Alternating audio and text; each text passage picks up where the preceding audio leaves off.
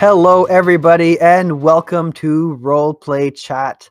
I'm Matt, and I'm a game master who just can't stop talking about role-playing games. Today, we're going to talk about multi-classing, and we're going to try and focus in on the theory, on the philosophy, and maybe a little bit on the roleplay here. Today, I am honored to introduce our guest Jared, who is the self-proclaimed master of multiclassing.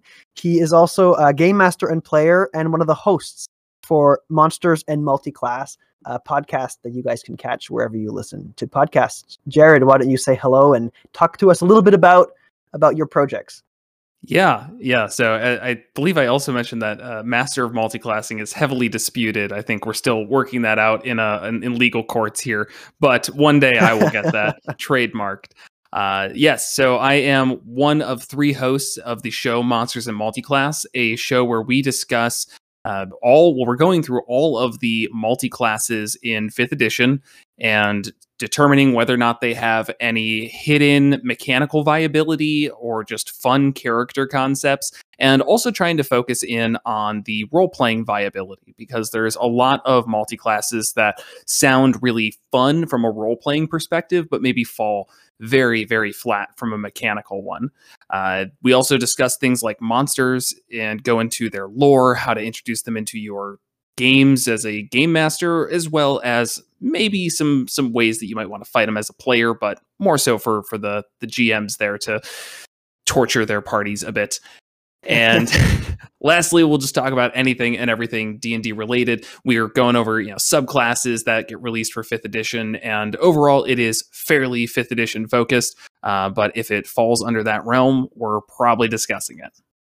Awesome. Yeah, I've listened to a few of your episodes. I remember when the Mythic Odyssey of Theros came out. There was a few episodes there that you guys covered some of the new subclasses and things like that. That was a fun conversation. That was a while ago, though. I feel like it was, because we got to talk about the mythic monsters, and I was so disappointed that Wizards of the Coast just forgot about mythic monsters after that, because it is the coolest concept.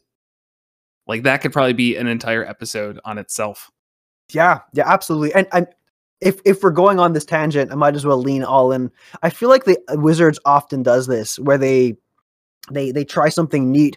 I loved the way that they had that they had enemies in 4th edition. The monster manuals, the horde rules, the way that they had like abilities based on die rolls and things like that. Man, like that was my favorite way to run monsters, and I even incorporate that now whenever I'm running different games. It doesn't even have to be Dungeons and Dragons. Like I'll steal that idea any day. I'll run hordes in like whatever system I can at this point. Yeah, but, it's really been interesting as we get further away from 4th edition. It seems like people are kind of pulling away from that concept of like, it was all bad. Because for the last, I don't even know how long, for a very long time, since the release of 4th edition, it's been like 4th edition was worthless. We shouldn't have taken anything from it. And now as we see 5th edition grow and become a pretty well thought out game system, it definitely is pulling things from 4th edition. And I can always tell, because I have a couple of friends who play and love 4th edition, and they like see a new feature, a new thing come out in 5e, and they're like, hey, wait a second, like you all hated that when it was 4th edition. Like, what happened? Yeah. So, and that's fine. I think that's important as games grow, and we've never seen and never probably will see another game that has the longevity that D&D does in terms of just how many years it's been out, and it's got a lot of people designing and putting thoughts into it. It is always disappointing when they take good concepts though and seem to just like put them in the corner and don't expand upon them at all. That's always disappointing. Yeah. Or even see, at least continue that new status quo. But it is what it is. So I mean, Jared, thanks for being here. Thanks for being here to talk about multi-classing. Like you said, despite your legal disputes, still potential master of multi-class. So I couldn't think of anyone better to talk about multi-classing with today. But before we do that, could you talk to us a little bit about your gaming history? What kind of systems you like to run, how long you've been in the hobby, and maybe your greatest role-playing achievement. Oh wow. Okay. Or something you're very proud of. Let's just yeah, yeah. So I started playing, and I did start with 5th edition around its release, which was basically going through the Rise of Tiamat and Horde of the Dragon Queen, the like first campaign sets that had come out. That was my first introduction to tabletops as a whole. Since then, say I played for a couple of years, but I've been a game master for 6 years now, I believe. We'll say full time, whatever that means. And also have branched out into other games. Call of Cthulhu, Mothership is one that I absolutely love and wish I could play more, and Eclipse Phase, and just all sorts of different games that come up, because I've got a couple of friends who love just trying new game systems, and that's always great to expand your horizons. That is awesome. I feel like the story is usually the opposite, where it's like, I got a new system, I want to play, I don't know, Paranoia. I just can't convince any of my players to learn the rules of Paranoia. I haven't found a game that is like as difficult to learn once you understand one tabletop game. They all fair. like they obviously each one has its own unique spin, and some are like, you know, on total opposite ends of the spectrums. I've played some games that it revolves around just a D6 and there's no class, and all you do is sometimes you roll 2d6 and you succeed, you fail, and it's like the bare bones basics that you will get in a game. And others, you know, that get much more crunchy. And at the end of the day, it's still kind of the same flow of the game master describes a thing, I roll a die, I either succeed or I fail, and the game master takes it away. The rules in between, you kind of figure those out. Yeah, that's fair. That's fair. So, okay, so D&D 5th edition, mainly game master. And what would you say is something that you're very proud of? Maybe a recent game or like a moment in your homebrew that. Okay, so recent game, I am proud of the fact that I took a really toned down fantasy setting that is my homeworld of Piran, and I specifically went in with the goal of, I want to have a very pared back fantasy world. I don't want like technology being a crossover. I want everything just being kind of old style medieval, early medieval. We'll go with that. And recently we totally went the opposite direction, and I ramped it up to where my players were on a different plane of existence and are about to actually operate what could be considered a mech in game, and it still feels totally in universe, and nobody is not buying it, because it was just this perfect slow ramp up of like getting to an absurd level. Awesome. And I'm really proud of that, because I basically asked everyone, I was like, are you guys cool if I just like continue ramping this up? And then they were fighting a 50-foot tall BT Rex, and they're like, yes, we are okay with where this went. That's awesome. Did that happen on purpose, or was it kind of, a few lucky die rolls and a few moments of inspiration that kind of just came together? It was, I'll say, definitely a few moments of inspiration on my side, where I was getting a little bit tired of the specific like setting that we had for a little bit and just needed a shakeup. And whatever I was consuming media wise at the time just kind of influenced me a little bit. And when we needed to go to a different world that I'd been kind of building up as this very different place to them, it really allowed me to kind of set that hard line of like, this is somewhere else. You all do not understand what is going on, and this is much bigger than anything you've ever dealt with, which I think is important when you're getting into those tier 3 areas of D&D, where you're no longer going to be saving a city. It's like, no, it needs to get bigger, and it needs to feel a bit bigger. This was obviously taking that to an extreme, and I've done it in other ways that aren't so out there. But I was happy that I was able to do it and still make things fit and get player buy-in. Yeah, that's awesome. It's such a great feeling too when you get your players to accept something that they would have otherwise not, maybe 10, 20, 30 sessions ago would have been like, hey, no, this doesn't feel canonical. Like, why are you doing this? Right. And I feel like that's not too uncommon. It's pretty like a la mode, it's pretty fashionable these days to run a very like Dark Souls inspired, low fantasy, high lethality. Like that's something that I think, and I mean, I might be completely wrong here, but I feel like it's relatively new to me in the D&D sphere. You know, past couple of years, people have been really, really pushing this. There's a lot of systems that have been doing that forever, mind you. Things like Warhammer, things like Lamentations of the Flame Princess, things like this, where it's really high lethality, really dark and grim.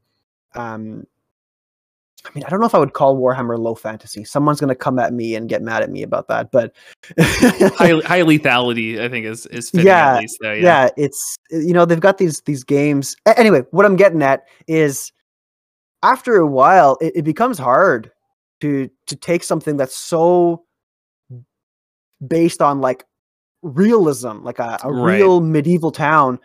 How do you make a group of 4 people be able to defend, you know, an entire continent without sprinkling in a little bit of mumbo jumbo magic, or, you know, whatever you want to call it. But anyway, good. I'm happy to hear that. That's really cool. What kind of mech was it? It's basically just a giant storm giant. That's the word I'm looking for.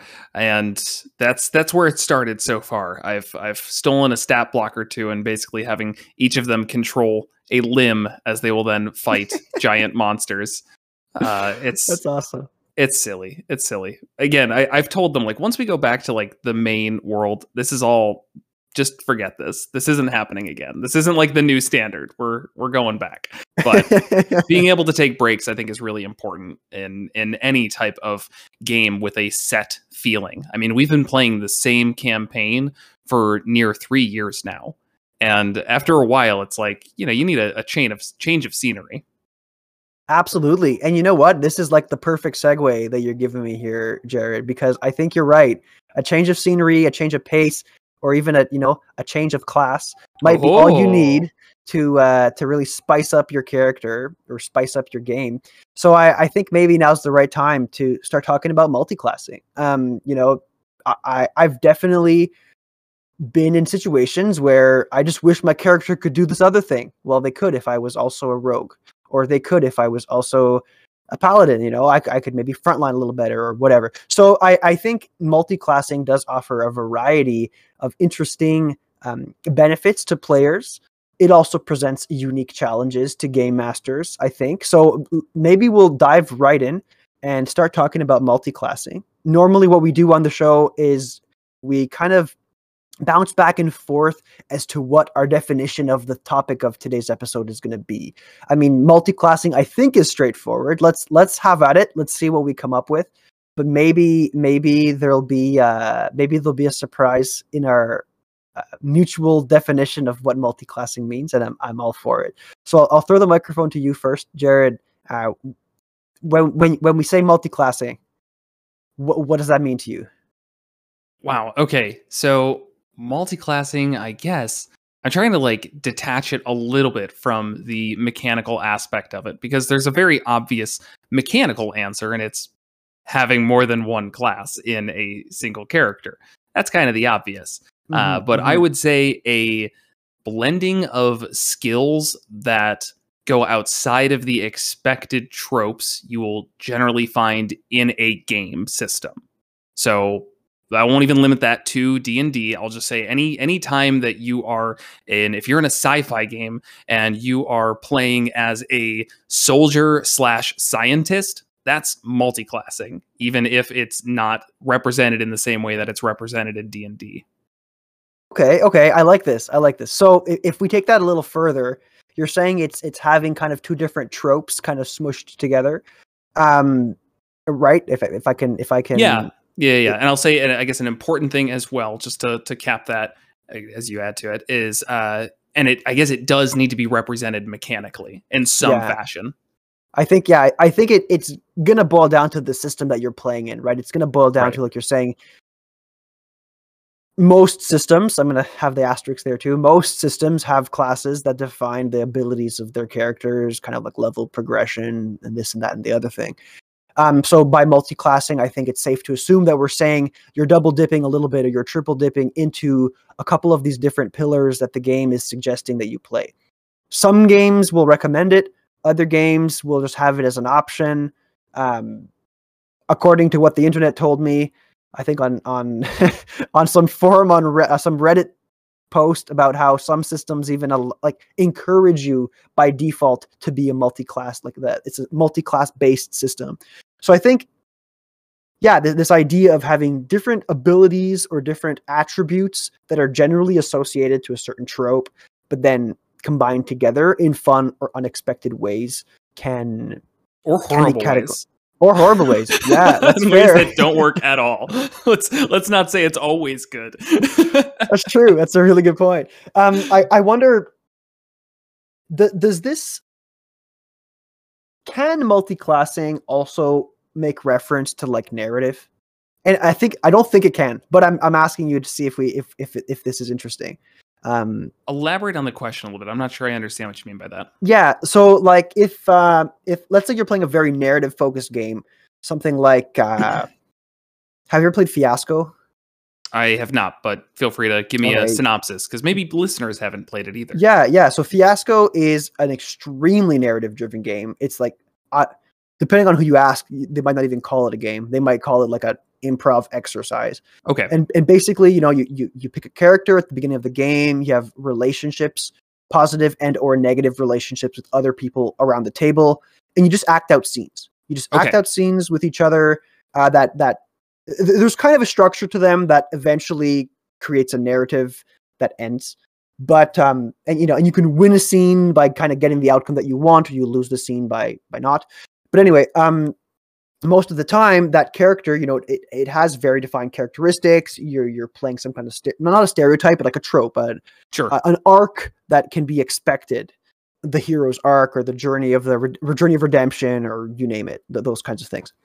And I wonder, when we think about multi-classing, because it tends to be associated to a system, in a more narrative system, can multi-classing be this blending of two tropes? Kind of what I like about multi-classing, and why I think that it does work in like a really I won't say in any system, but the concept works in any system, where just because you're smashing two things together, you might not be getting something absolutely brand new, but it is still something, and you're making something out of it, which is using a lot of words to say very little.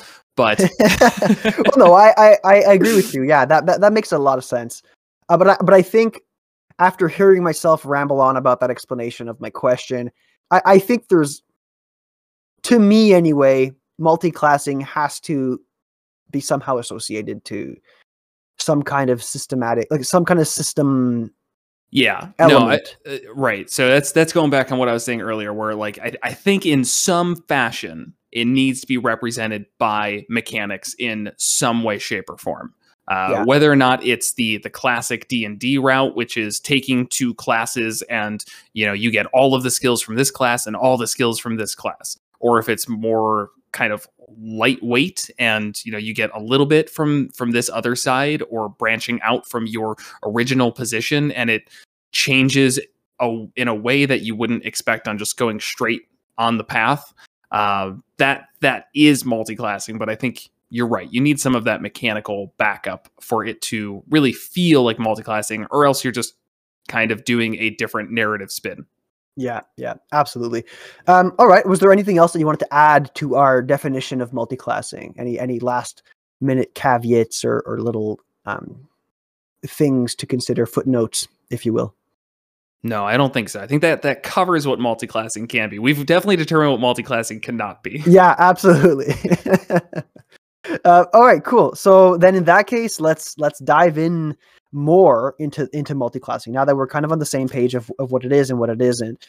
So I guess, a first good probing question for you, Jared, is multi-classing, what does it bring to the table? What's the benefit if I'm a player, I'm considering multi-classing? Why would I do that? What's in it for me? Yeah. So to me, the main thing that multi-classing brings is the ability to just expand your character and show character growth and change, and back it up with mechanics. To keep playing off that part. If you are a a warlock, let's say, somebody who's in a dark pact of some sort, and you renounce your warlocky ways and turn towards a deity, and you multiclass into cleric, you're not just saying that you're no longer a warlock and, kind of continuing down that path and saying, well, it's a reflavor, so don't worry about it. You are actively making a choice that says, I am turning away from one path and I'm going to be focusing on another. Or merging two paths in another way. But the point is, I think when it naturally comes up in game, which is the best way I think for it to really happen, is it is showing a large shift in character focus, which is something that can be hard to get across because we're not all perfect storytellers. We're all working on it. Well, at least some of us want to work on it. Some people just want to goof around, also fine, but it can be kind of like a hardline stance of, yes, things are changing. That's actually really neat. I've never really looked at it that way. I've always ever looked at multi-classing as another way for a player to get neat abilities that they otherwise would be locked out of, the class locked out of something. Often in my games, it happens when, one person's a rogue, they're really sneaky, and then someone else well, I want to come sneak with you. I want to be good at this too. And we can both, survey the mansion before we break in or whatever. Anyway, so it usually gets generated. You see somebody else do something cool.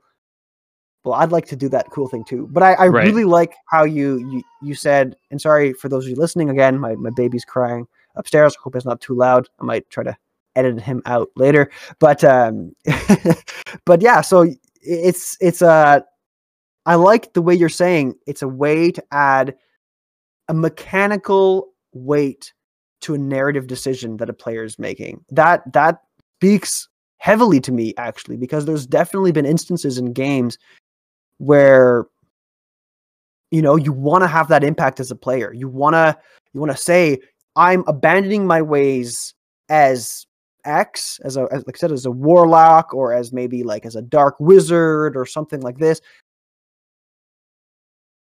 You can't really say that if you're gaining powers that are right. associated to that.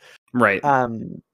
So yeah, and that's really I think cool. it can also just be purely additive as well. A fighter, for example, something that is very vanilla in its class structure, it adds a lot by saying, I'm going to take on a paladin oath and add that to my character. And I'm now growing in that fashion because it's no longer just about maybe fighting for myself. I have grown and I am now taking this oath that says I am fighting for the weak, or to fight against demons, or to fight against dirty laundry. I mean, whatever it is, you are taking a stance, and it's not just something that's being said in character. You are having, again, a mechanical representation of it. And maybe it's something that other players notice as well. And they're like, hey, I noticed that, your sword lights up every once in a while now. And the person says, yeah, it's because I'm defending people's dirty laundry or whatever. Save the world from save the world from dirty socks. That's gonna be the oath of the oath of soap suds or something. Yeah, I'm here for it. That's awesome. So that's some of the benefits. Are there others other than versatility? Some of the obvious stuff, versatility and flexibility in your character choices. What about from the game master's seat?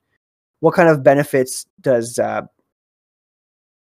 having the opportunity to allow your players to multi-class present to a game master?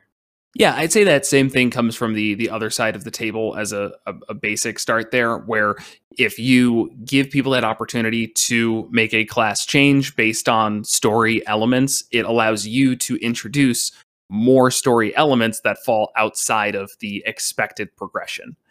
So to switch systems here, if we do have a more sci-fi-esque game and you have a soldier, and throughout this soldier's arc to this point, they've been viewed as kind of the dumber one of the group.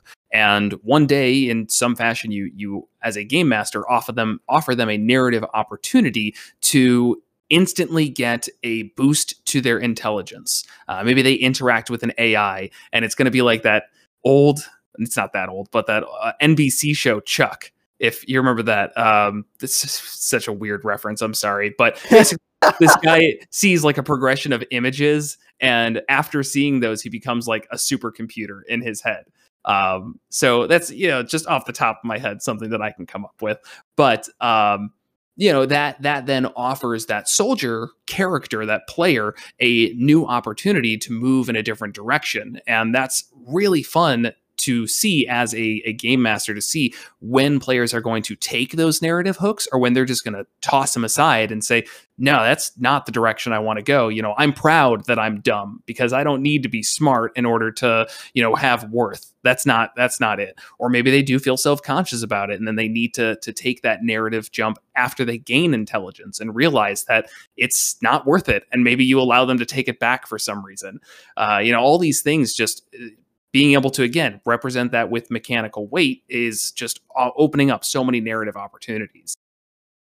That's awesome. Yeah, I find that actually, as you're talking about this, I'm also wondering if there's, it opens interesting opportunities for a game master to, by default, have all their players be multi-class. Like and in the same, I've never run a game where everybody's the same class.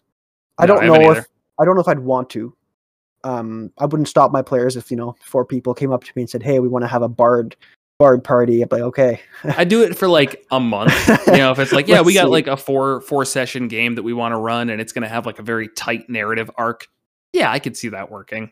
Yeah. But it makes me wonder. Maybe there's an opportunity there to run a game. Like a little bit of background on me. I love running heist games. I love running very like thief guild type of go in, get the thing, come out, or go in, kill the target, don't be detected, that kind of stuff. I find it makes for really fun short stint games, 1-shot, 2-shot type scenarios. Really good for introducing players to the game too. And as we talk about multi-classing, it's never dawned on me that maybe I could just create like 4 or 5 pre-gen characters that are all rogue multi-classes of like, you got a couple levels of rogue, and then you got a couple levels of something else. And it makes sure that everybody at the table has the minimum skills required to achieve the very specific needs of a heist. Yeah, and I definitely think that's a possibility. You really do hear a lot about the mono-class party where everybody's a cleric or everybody's a fighter, and I genuinely don't think that's going to work out too well. But if you start it where everybody is a cleric of a specific deity, and that is what connects everybody, and everyone has a level in cleric, but one person is specifically focused in religion, another person is the kind of the holy order of knights, and they maybe go into more of a paladin focus, and they have one level in cleric, but the rest in paladin. Another person's a holy assassin, and they're going to be a cleric rogue. All of these things are now branching out and feel like their own kind of diverse class, but it keeps them tied together from a narrative sort. And I'm sure some people would say that, well, do they need to be a cleric at level 1 to get that feeling across? No, not entirely, but I think it does add something when everybody has almost like a shared background. And it really shows when everybody has the same first level abilities there. And it's, not where you want to start the campaign maybe, but if you're starting a couple levels in, then yeah, it could probably work out pretty well. And you're not going to have to worry too much about total overlap because people are going to diverge plenty. And I think, like you're saying, it presents an opportunity for party unification right off the gate, right? You're all starting from the same religious order. You're all going to have 1 or 2 levels of cleric, and 1 or 2 levels of your other choice. I've played in a number of D&D games where we don't start at first level anyway. You know, our game master tells us start at level 3, level 4. That's when the game starts to get interesting. So it might be kind of fun to be told, pick 2 levels of something, and you're going to come here with 2 levels of something that I'm going to tell you you're going to have.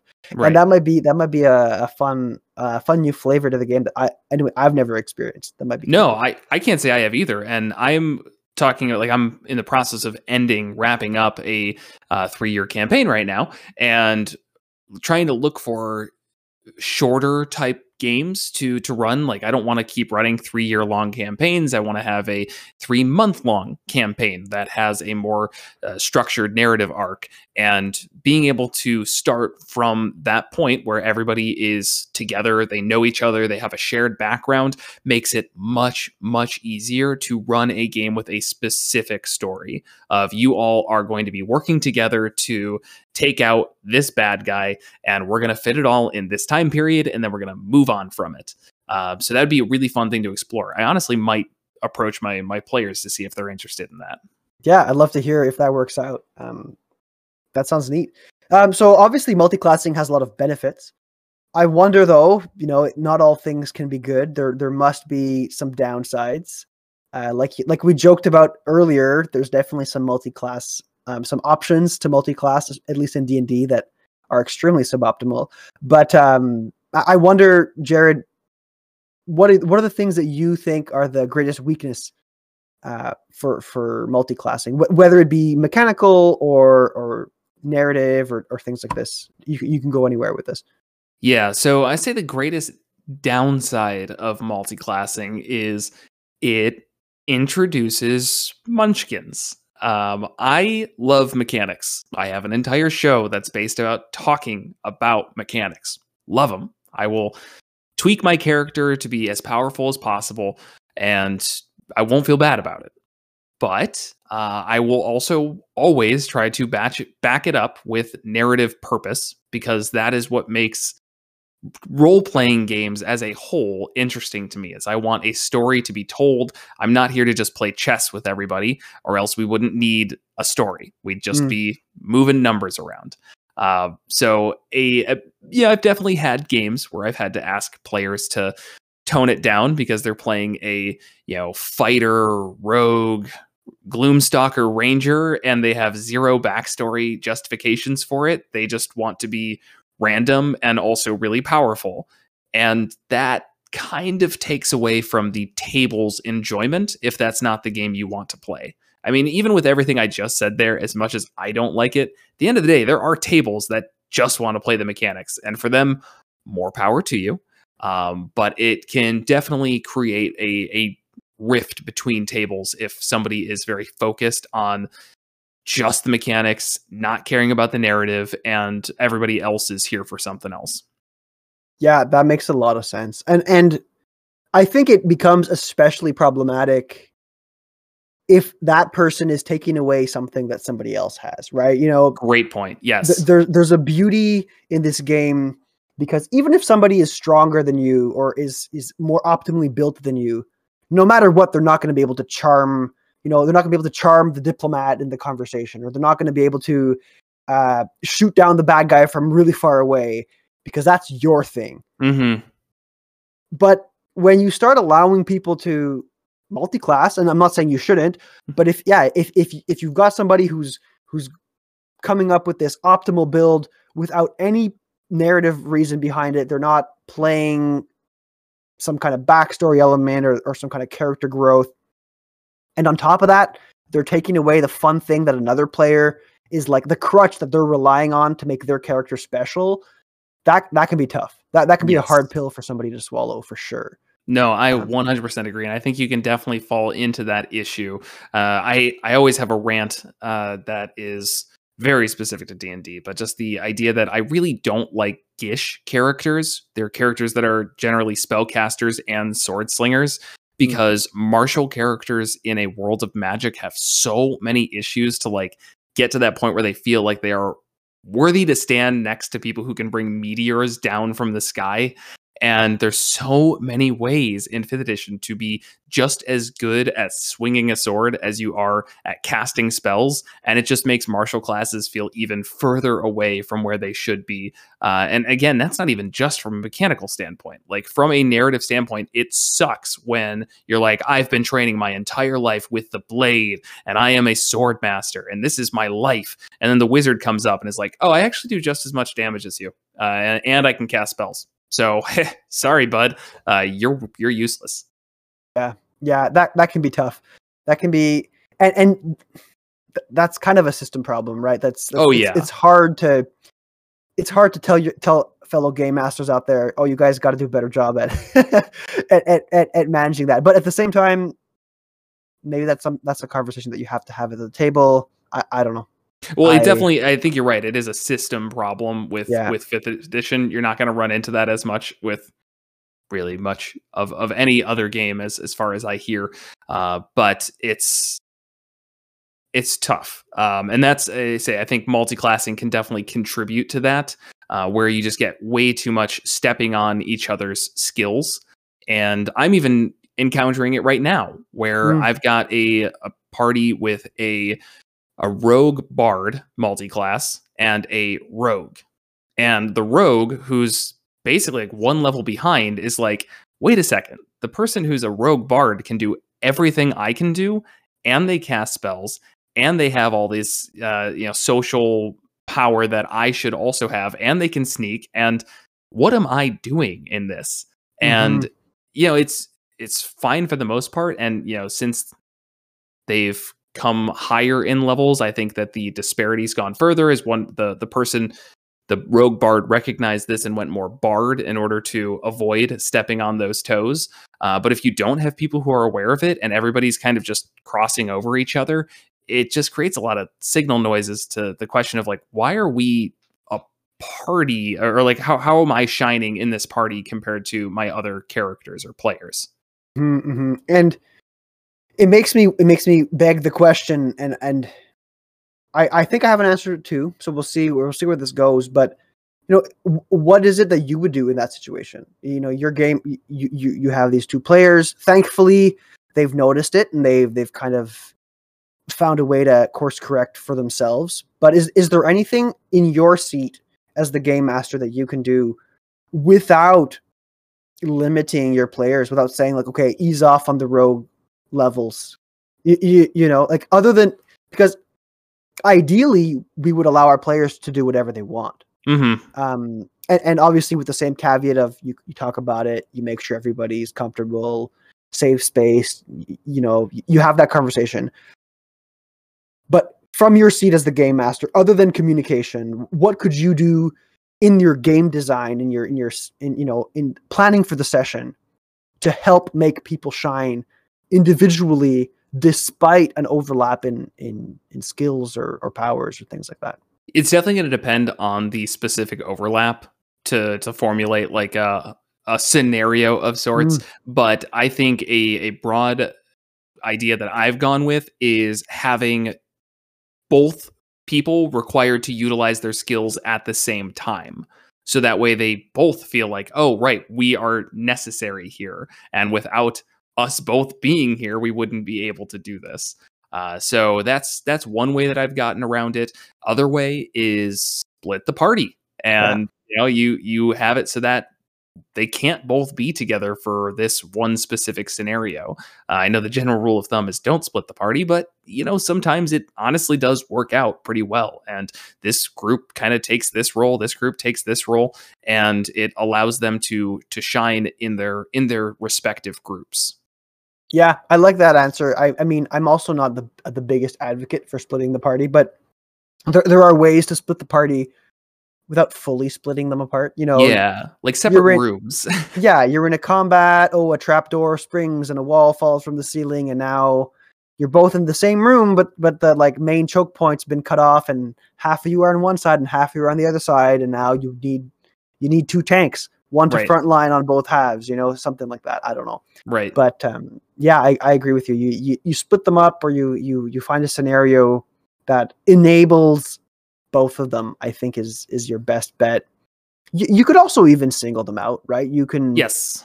You can have a scenario where the game master calls upon a specific player. I find this is especially easy in social settings where you're talking to an important NPC. You make that NPC turn around and let's like stare daggers into one of the characters that you're trying to make feel special and say, he's looking at you. He's asking you this question. What are you going to do about it? Roll a persuasion check or whatever is equivalent to some social skill. Have at it. So yeah, that could be another way, I suppose. Yeah. And that's just a good tool in general, because I've got I've got a range of players at my table, and one of my players is just not very talkative. They're not the person who's going to step in a group of people who are formulating a decision and say, no, no, no, everybody listen to me.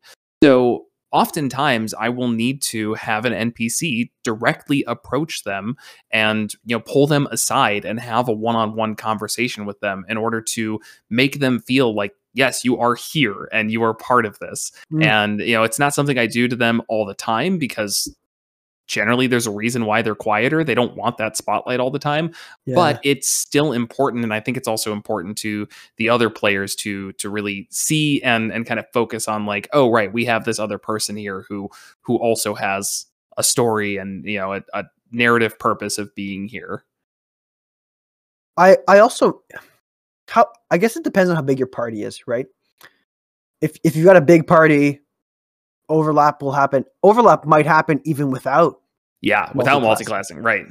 I mean, I wouldn't advise playing with 6 or 7 people, but that's just me. I don't either. I'm at 5 right now, and that is definitely my limit for a long style campaign. For a one shot or something, maybe, but yeah. 4 would be my perfect.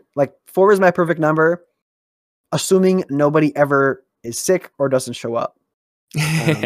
That's the only reason why I tend to play with 5, is because every now and then somebody can't show up, and then it's good. We're still 4 people. We can still run the game. But I digress.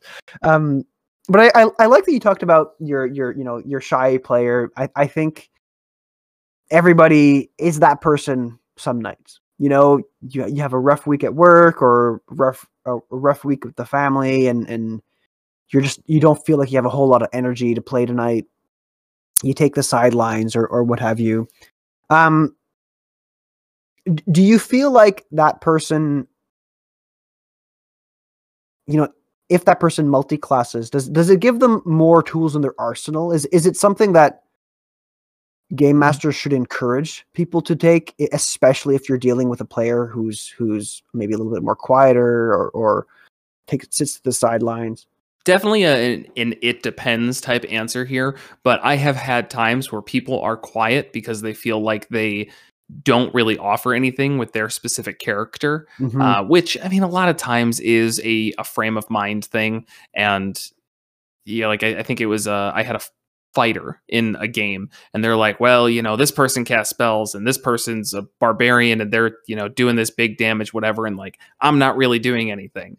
And those are times where I might consider encouraging them, like, hey, what if your character took a big change and said, I'm not doing enough, I'm not pulling my weight, so I'm going to learn this magic thing and I'm going to dip into wizard. Or maybe they get approached by a dark spirit and they get offered this power because they're like, well, I'm not really doing enough. Well, hey, I've got an avenue for you where you can get magical powers, and all you got to do is sign on the dotted line. And adding things like that can definitely, I'm not going to say it's going to make a shy player come out of their shell, but it can take a stagnant class or just a character that you're feeling is kind of just flat and inject a lot of intrigue into them. That's really neat. I know I said this before, but I really like that you're taking a narrative approach to multiclassing, or that there is a narrative approach to multiclassing, because it's not, like you're saying, it's not just a change in stats or a change in the powers that your character has, but it can be a narrative springboard. It really should be a narrative springboard into something else, which kind of segues into my next question, which I think we kind of already answered, but we'll see if there's more to it. Does multiclassing offer roleplay opportunities to people? Does it present? Go ahead. I mean, does it present a unique roleplay scenario or opportunity for people? Yeah, without a doubt. I mean, I feel like it just opens up the door so much. And this is coming from, I always laugh about this. When we started Monsters in Multiclass, the show, the 3 of us had never multiclassed at the table and were specifically against it. We thought multiclassing was dumb and that people who did it were just trying to to have everything, and it made things boring. But as I've dedicated so many hours to thinking about it and talking about it, I feel like I've really kind of expanded my view on things, and from that is where I've come to this conclusion of like, no, it's big, and it offers so many narrative options. And I haven't had the chance yet to undertake them myself as a player, but as a game master, to give some examples, I have had the time where I had a fighter, and he was on a quest for power. And that was really like all he told me he wanted his arc to be, was just a focus on power.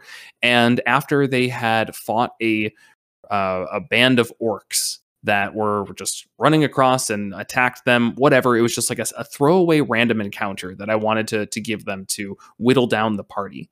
The fighter, who was a half orc, picked up a eye talisman off of one of these orcs. In the Forgotten Realms lore, there's like this whole Eye of Gruumsh thing that is basically the orc god. And I had nothing like that planned in my home world, but I had the eye start talking to this player, and the player really dug that and started, bringing it out and having these role play moments with this eye. And from that, I have built like 75% of my campaign is having this player, like figure this thing out. I mean, it was just on a total whim, but and eventually the deity had mentioned to him, if you're after power, I can grant you that. I mean, you saw the things that I worked with, these creatures that I have attached myself to. They don't understand the power that I am trying to give them, but they are a start. And I think that you would be able to understand it. And the player just ate it up. And again, since then, it has been a matter of escalation of tasks and goals and figuring out who and what this creature was and why it's able to talk to them at all times and, things like that. And it has been just very, very interesting watching that grow out of what was just kind of a spark, just a tiny moment that I thought would be thrown away. But instead, the character multi-classed into Warlock and has just had a huge narrative lift. That's awesome. That's so cool. That's such a fun moment. It reminds me so much of a game that I played in where I was playing a Warforged in an Eberron setting that discovered like a core of another Warforged, and I would talk to it. I would just talk to it, and it turned out that, I mean, the Eberron lore is kind of fun. There's this god of Warforged called the Becoming God, where all the Warforged are trying to build up their own deity. Oh, like, okay. Basically, like we're gonna build the deity that suits us the best.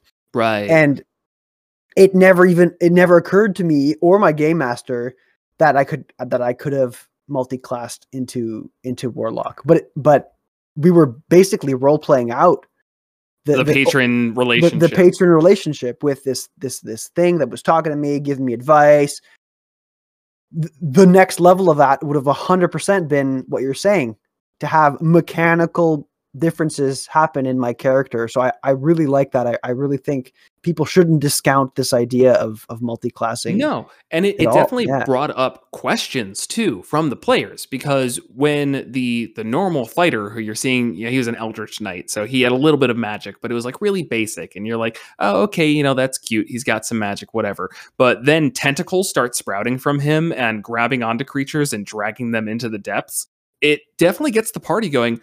What is going on? Like, when did this happen? What is happening? We notice also you're talking to yourself at night, and we need to talk about this. And that is just, again, it's added to, because that's definitely where I come in, of the idea of combat does not stop role playing. And that's, I think, something that everybody learns after some point, but it is important. Just because things are happening in battle doesn't mean that it ends. And like in a video game, when you're wearing like a goofy hat in a cutscene, and then like everybody just kind of ignores it because you're in a cutscene. Like, that's not how battle works. It's part of the game still. Yeah, and having people react to it after the fact is definitely, players. It's part of a player's responsibility, I think, to react to things that players do, that the other players do. Right? Have conversations with each other. talk to each other as players, have role play moments about the cool monster that the player killed in the fight or the near death experience that they had. But yeah, showcasing new abilities that people aren't expecting you to have. That's pretty cool. Another like twist to that could be maybe you're learning from the people that you're with. Yes. You know, maybe you're, like you said, you're I don't know, you're a wizard and you're tired of being such a frail little person in the back line. You start learning from the cleric. You start learning how to harness the power of a deity to protect you and fight up at the front. I don't know. I'm kind of no, you're fine. I hear where you're going, but no, I mean, taking that, let's say the wizard, you know, as you're saying, regardless of whether or not they're feeling frail, I think that does actually fit though. Maybe they're recognizing their own mortality. And so they turn to the cleric and they say, hey, you've got this religion stuff, and I've always kind of dismissed it, but I see you in battle, and I have to say it's impressive. I never knew that religion could do so much for a person. I always thought it was just a give. I never realized it could be a give and take. Maybe you could start teaching me some basics and we'll see what happens. And then the deity comes down and goes, you too are a chosen one, you know, come don some metal armor and we're going to go kick some butt together. Yeah, and it could definitely create a fun relationship, you know, especially if you kick it off with a scenario where two player characters are jabbing at each other. They're friendly with each other, but they're jabbing at each other because, oh, you and your religion stuff. Yeah. I'm not gonna dabble in that. And then to have that character then turn around, you know, 5-6 levels later, maybe pay a little bit more attention to it, build up the relationship in a new direction. I think that could be a lot of fun. It could create really nice moments for those characters to bond together. Yeah. Which I think as a game master, seeing two characters bond is like music to your ears. Yes. Any reason for the people to fight for each other and love each other and care for each other is A+, you know? Definitely. No, and I absolutely love to see that. And it's, say, to bring up another example, in my current game, one of my players, the now Bard Rogue, originally Bard Paladin, but that's another thing I'll probably get into in a second, started off like despising a specific god of the realm. And turns out one of those people, it was the god of water. That's really simple for everybody to get. Well, a cleric of the god of water was in the party, and he was extremely dismissive towards her and her powers, and basically said, like, she's tricking you all. Like, no, she doesn't have these magical powers. The god of water has no power. You know, I come from a desert. There's no water. I can see that she has limitations, and there's no way that this is possible. Until he gets brought back to life. From a time dying in battle and brought back to life from the cleric, it kind of makes you realize, no, this person's for real. This is legit happening, and I need to start respecting it more. And that character did not go down the path of multi-classing into cleric because of it, but still just offering that narrative growth because they kind of recognized what another player was doing and grew from it. Was really interesting to watch, and has been interesting to watch as they have really changed their character from when they first started playing. That's awesome. That's awesome. And I think one of these benefits, right, like having that introspection as a player or as a player character, and thinking about how your character can grow by adding multi-classing to it, you're adding a level of reflection that kind of otherwise would only happen at character creation, I feel. Right. You know, when you're building your character, that's the time you're spending probably the most of your time ever. I mean, at least for me, that's the longest in one sitting I'm going to focus on like the mechanics of my character ever in my game. Maybe if I'm like trying to pick a cool new oath or a new skill or whatever, but for the most part. But then, yeah, when you circle back and you're like, okay, I'm going to multi-class now. I didn't think I was going to, but I'm going to. And thinking of it and sitting down and having that solo time to reflect on the mechanical advantages of a certain skill or the narrative reason that you would be, choosing to take a certain multi-class. I think that's almost forcing something on you as a player that people should be doing more often anyways. You know, people should be reflecting on their character, the narrative of their character, the growth of their character, changing their bonds, changing the aspects that make them who they are, changing their I forgetting what it's called because I freaking never use it. The the Describe it. the like lawful neutral Alignment. changing their alignment.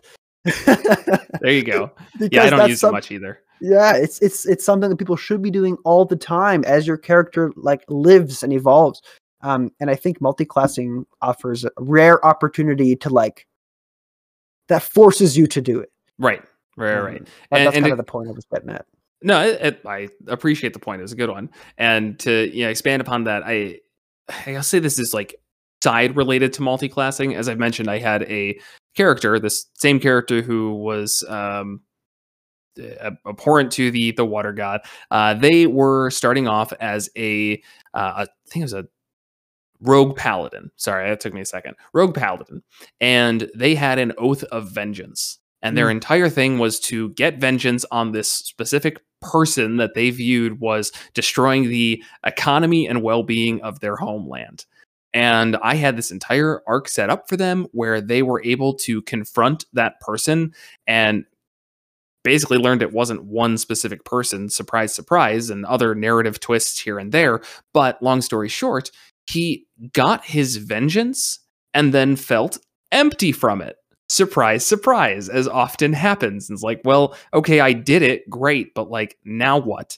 And it was that growth and that character realization that led the player to say, I think I'm going to renounce my oath of vengeance. I don't think I want to do that anymore. Is it okay if I change my class? And I'm like, yeah, let's do it. It's our game. What does this break? It sounds really cool narratively to me.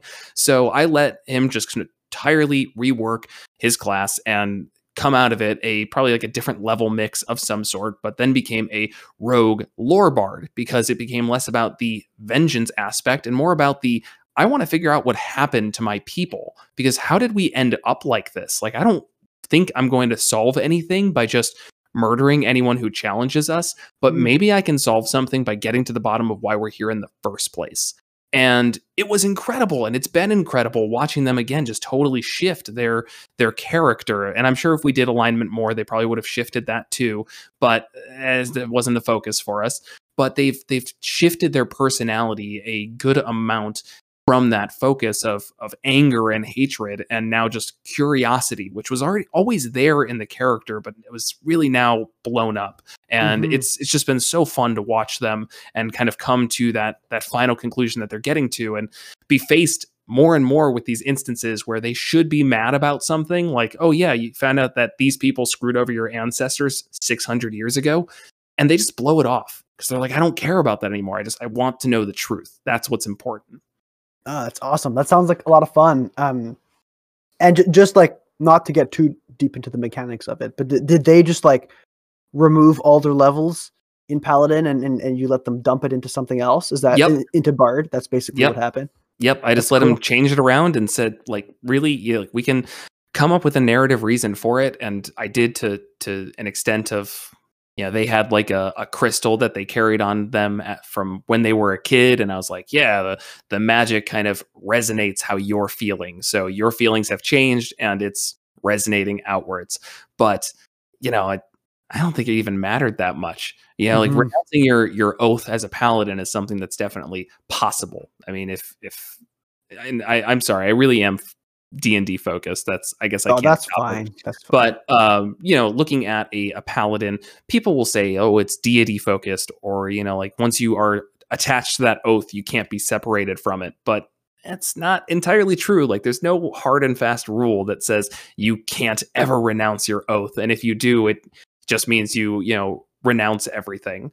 So come up with how it makes sense in your game narratively, but man, be open to it, because I am so happy I did that. It really let the player breathe fresh life into a character they were starting to get pretty bored with. Oh, for sure. And I'm sure they would have been chugging along. Like, otherwise, what do? You just killed the main person that you're right. You've done it You've vengeanced. Yeah, you're no longer an adventurer at that point. You know, you would retire, and I mean that could have been, I suppose, a valid path for It this was on the person table to retire their character. But if the relationships with the other character is strong and you've got like a good party dynamic, why would you sacrifice that just because they've completed a narrative arc that? Right. I think you did the right choice. That's great. It's nice to hear. Yeah, and that was a big conversation with them as well, where they had more to discover. Like I had told them, like, you know, I still have plans for your character. Like they're like, I think I'm just going to retire him. I'm like, yeah, but there's so much more that we can explore together. Like, what will make it stay interesting for you? Because if you're getting bored of the mechanics, I don't care about the mechanics. You know, we can switch those up however we want. No one's holding a gun to our heads and saying, you have to play the game this way. And, you know, again, I just think that having that openness and letting, as you said, like a character that has a good dynamic and has story that is left to be told is, to me, much more important than any narrative or mechanical consistency. Yeah, for sure. And I think that's actually a pretty nice lesson to learn, right? For the listeners. And I'm gonna, you know, forgive me, listeners, for being a little bit like, you know, most of this conversation has been a D&D focus, but I think it can be applied and generalized to a larger scope here. But a class has a tendency to sound like this thing that's just cemented. It sounds like, you know, you pick it at the beginning, you follow through, or at least that's the mentality that a lot of people that I've played with have. When they define who their character is, they define them first and foremost by their class. That's like the first thing that comes out of their mouth, if not the second after the race of their character, which I think is, you know, it's maybe a flawed perspective. I think the class, while it is very important, it's important because of the skills that it brings to the table. It's important because of the position it places your character in narratively in the world that you're playing in. And I think, yeah, this approach of looking at a class with a little bit more flexibility, I think the first step is multi-classing, right? Dipping in a few different pools to see what kind of interesting narrative you can create. But then swapping them out completely midway through a game, that's a whole other level of it. And I commend you for doing that, Jared, because I think there's a lot of people that wouldn't do that, or they wouldn't even think of doing that. So that's awesome. That's really cool. Yeah, and have you done it before? Have you done it before this character? No, or that was like your first time, and only?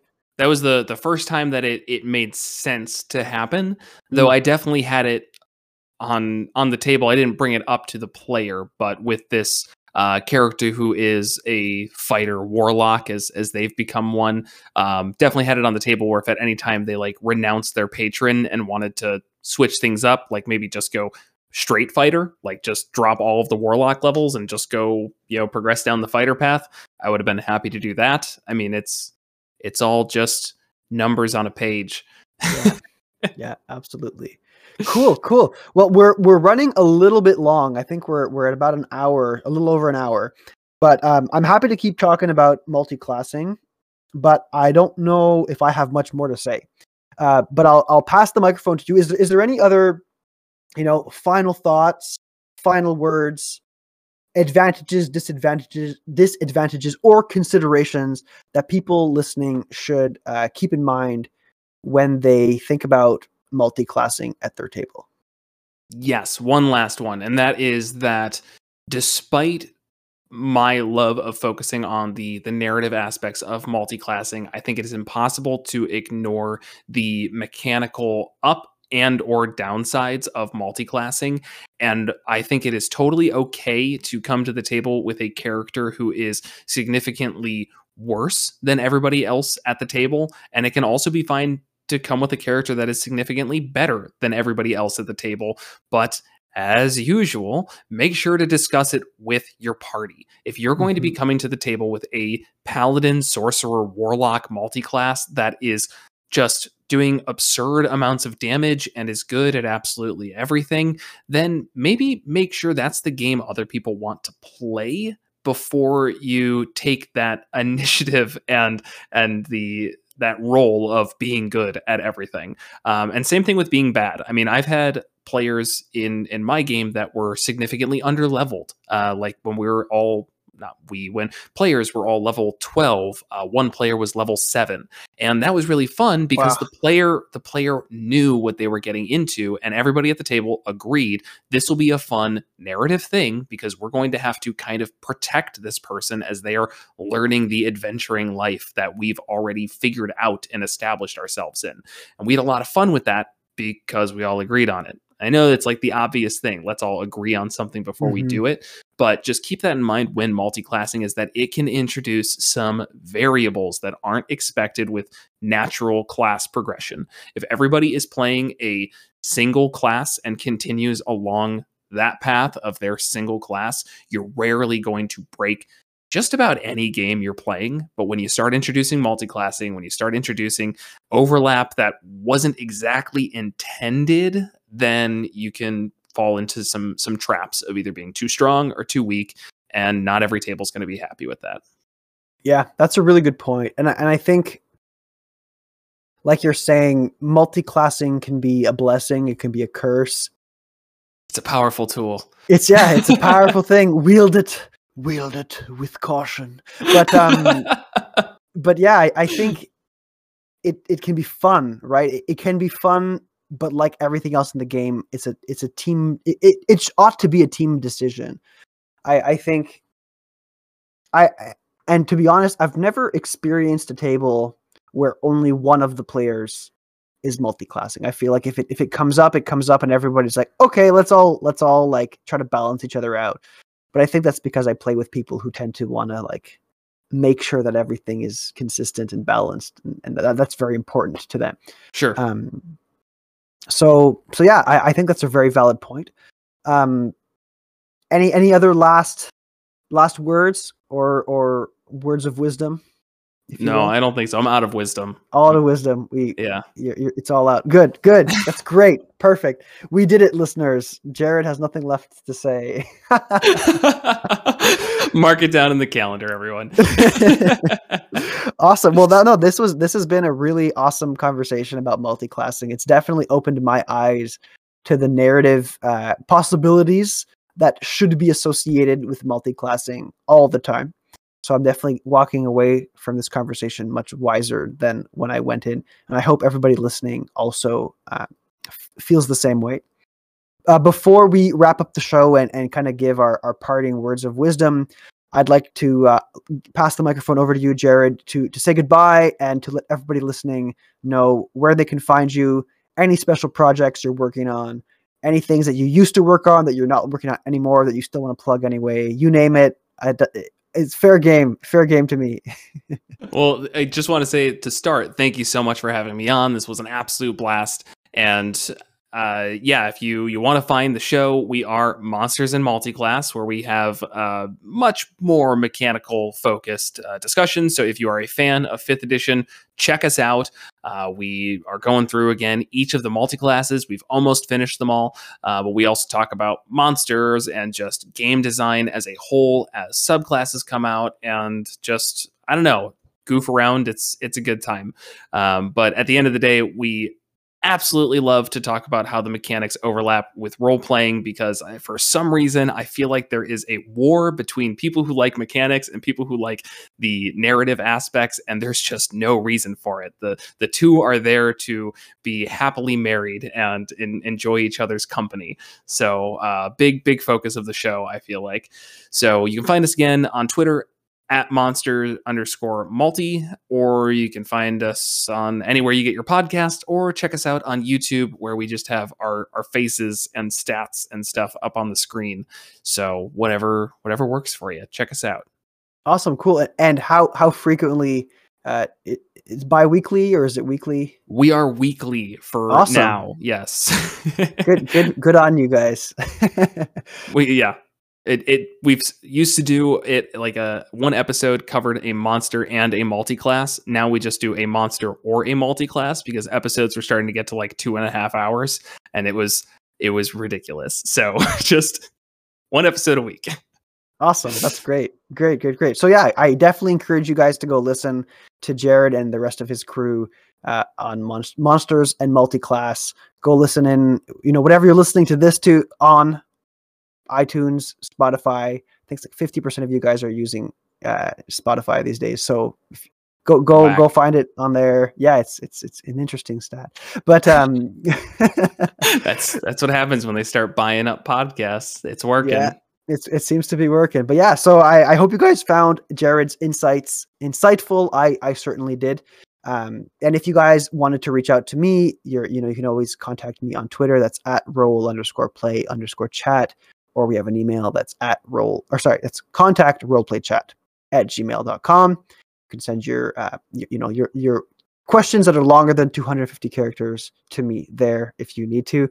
And yeah, that's it. That's it for me. So I guess before we completely wrap up the show, something that we'd like to do, Jared, is we'd like to try to condense everything we just said in something insightful and like a wrap up. So if people have spaced out and they were listening, but then they stopped listening and now they're listening to us again, what's the big takeaway of today?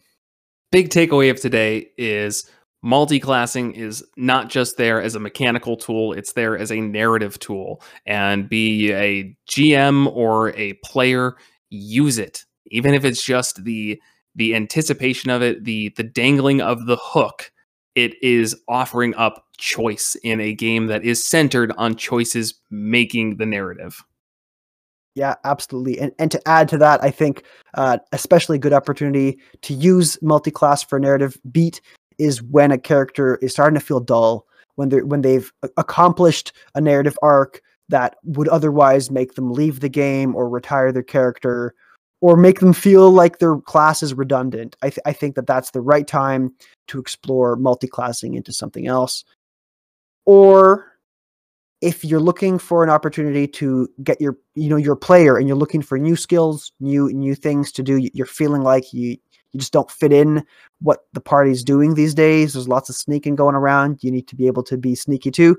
Things like that. I think multi-classing is a good opportunity to explore. One last one, adding on to that. Yeah, and if there's a gap in the party where there's no healers and you're like, oh my God, we keep dying all the time. Well, let me dip into a healer class and also have a narrative reason for it. Yeah, that's great. There's so many reasons. Everyone should. How does somebody get through an entire campaign and not want to multi-class? I don't get it. Yeah, no, I definitely hear you. It's a great opportunity to explore neat and different things. So with that, thank you, Jared. It's been an absolute pleasure. I hope you had as much fun as I did. It was neat looking in and talking about multi-classing with you. And with that, we will call it a chat. That's a chat right there.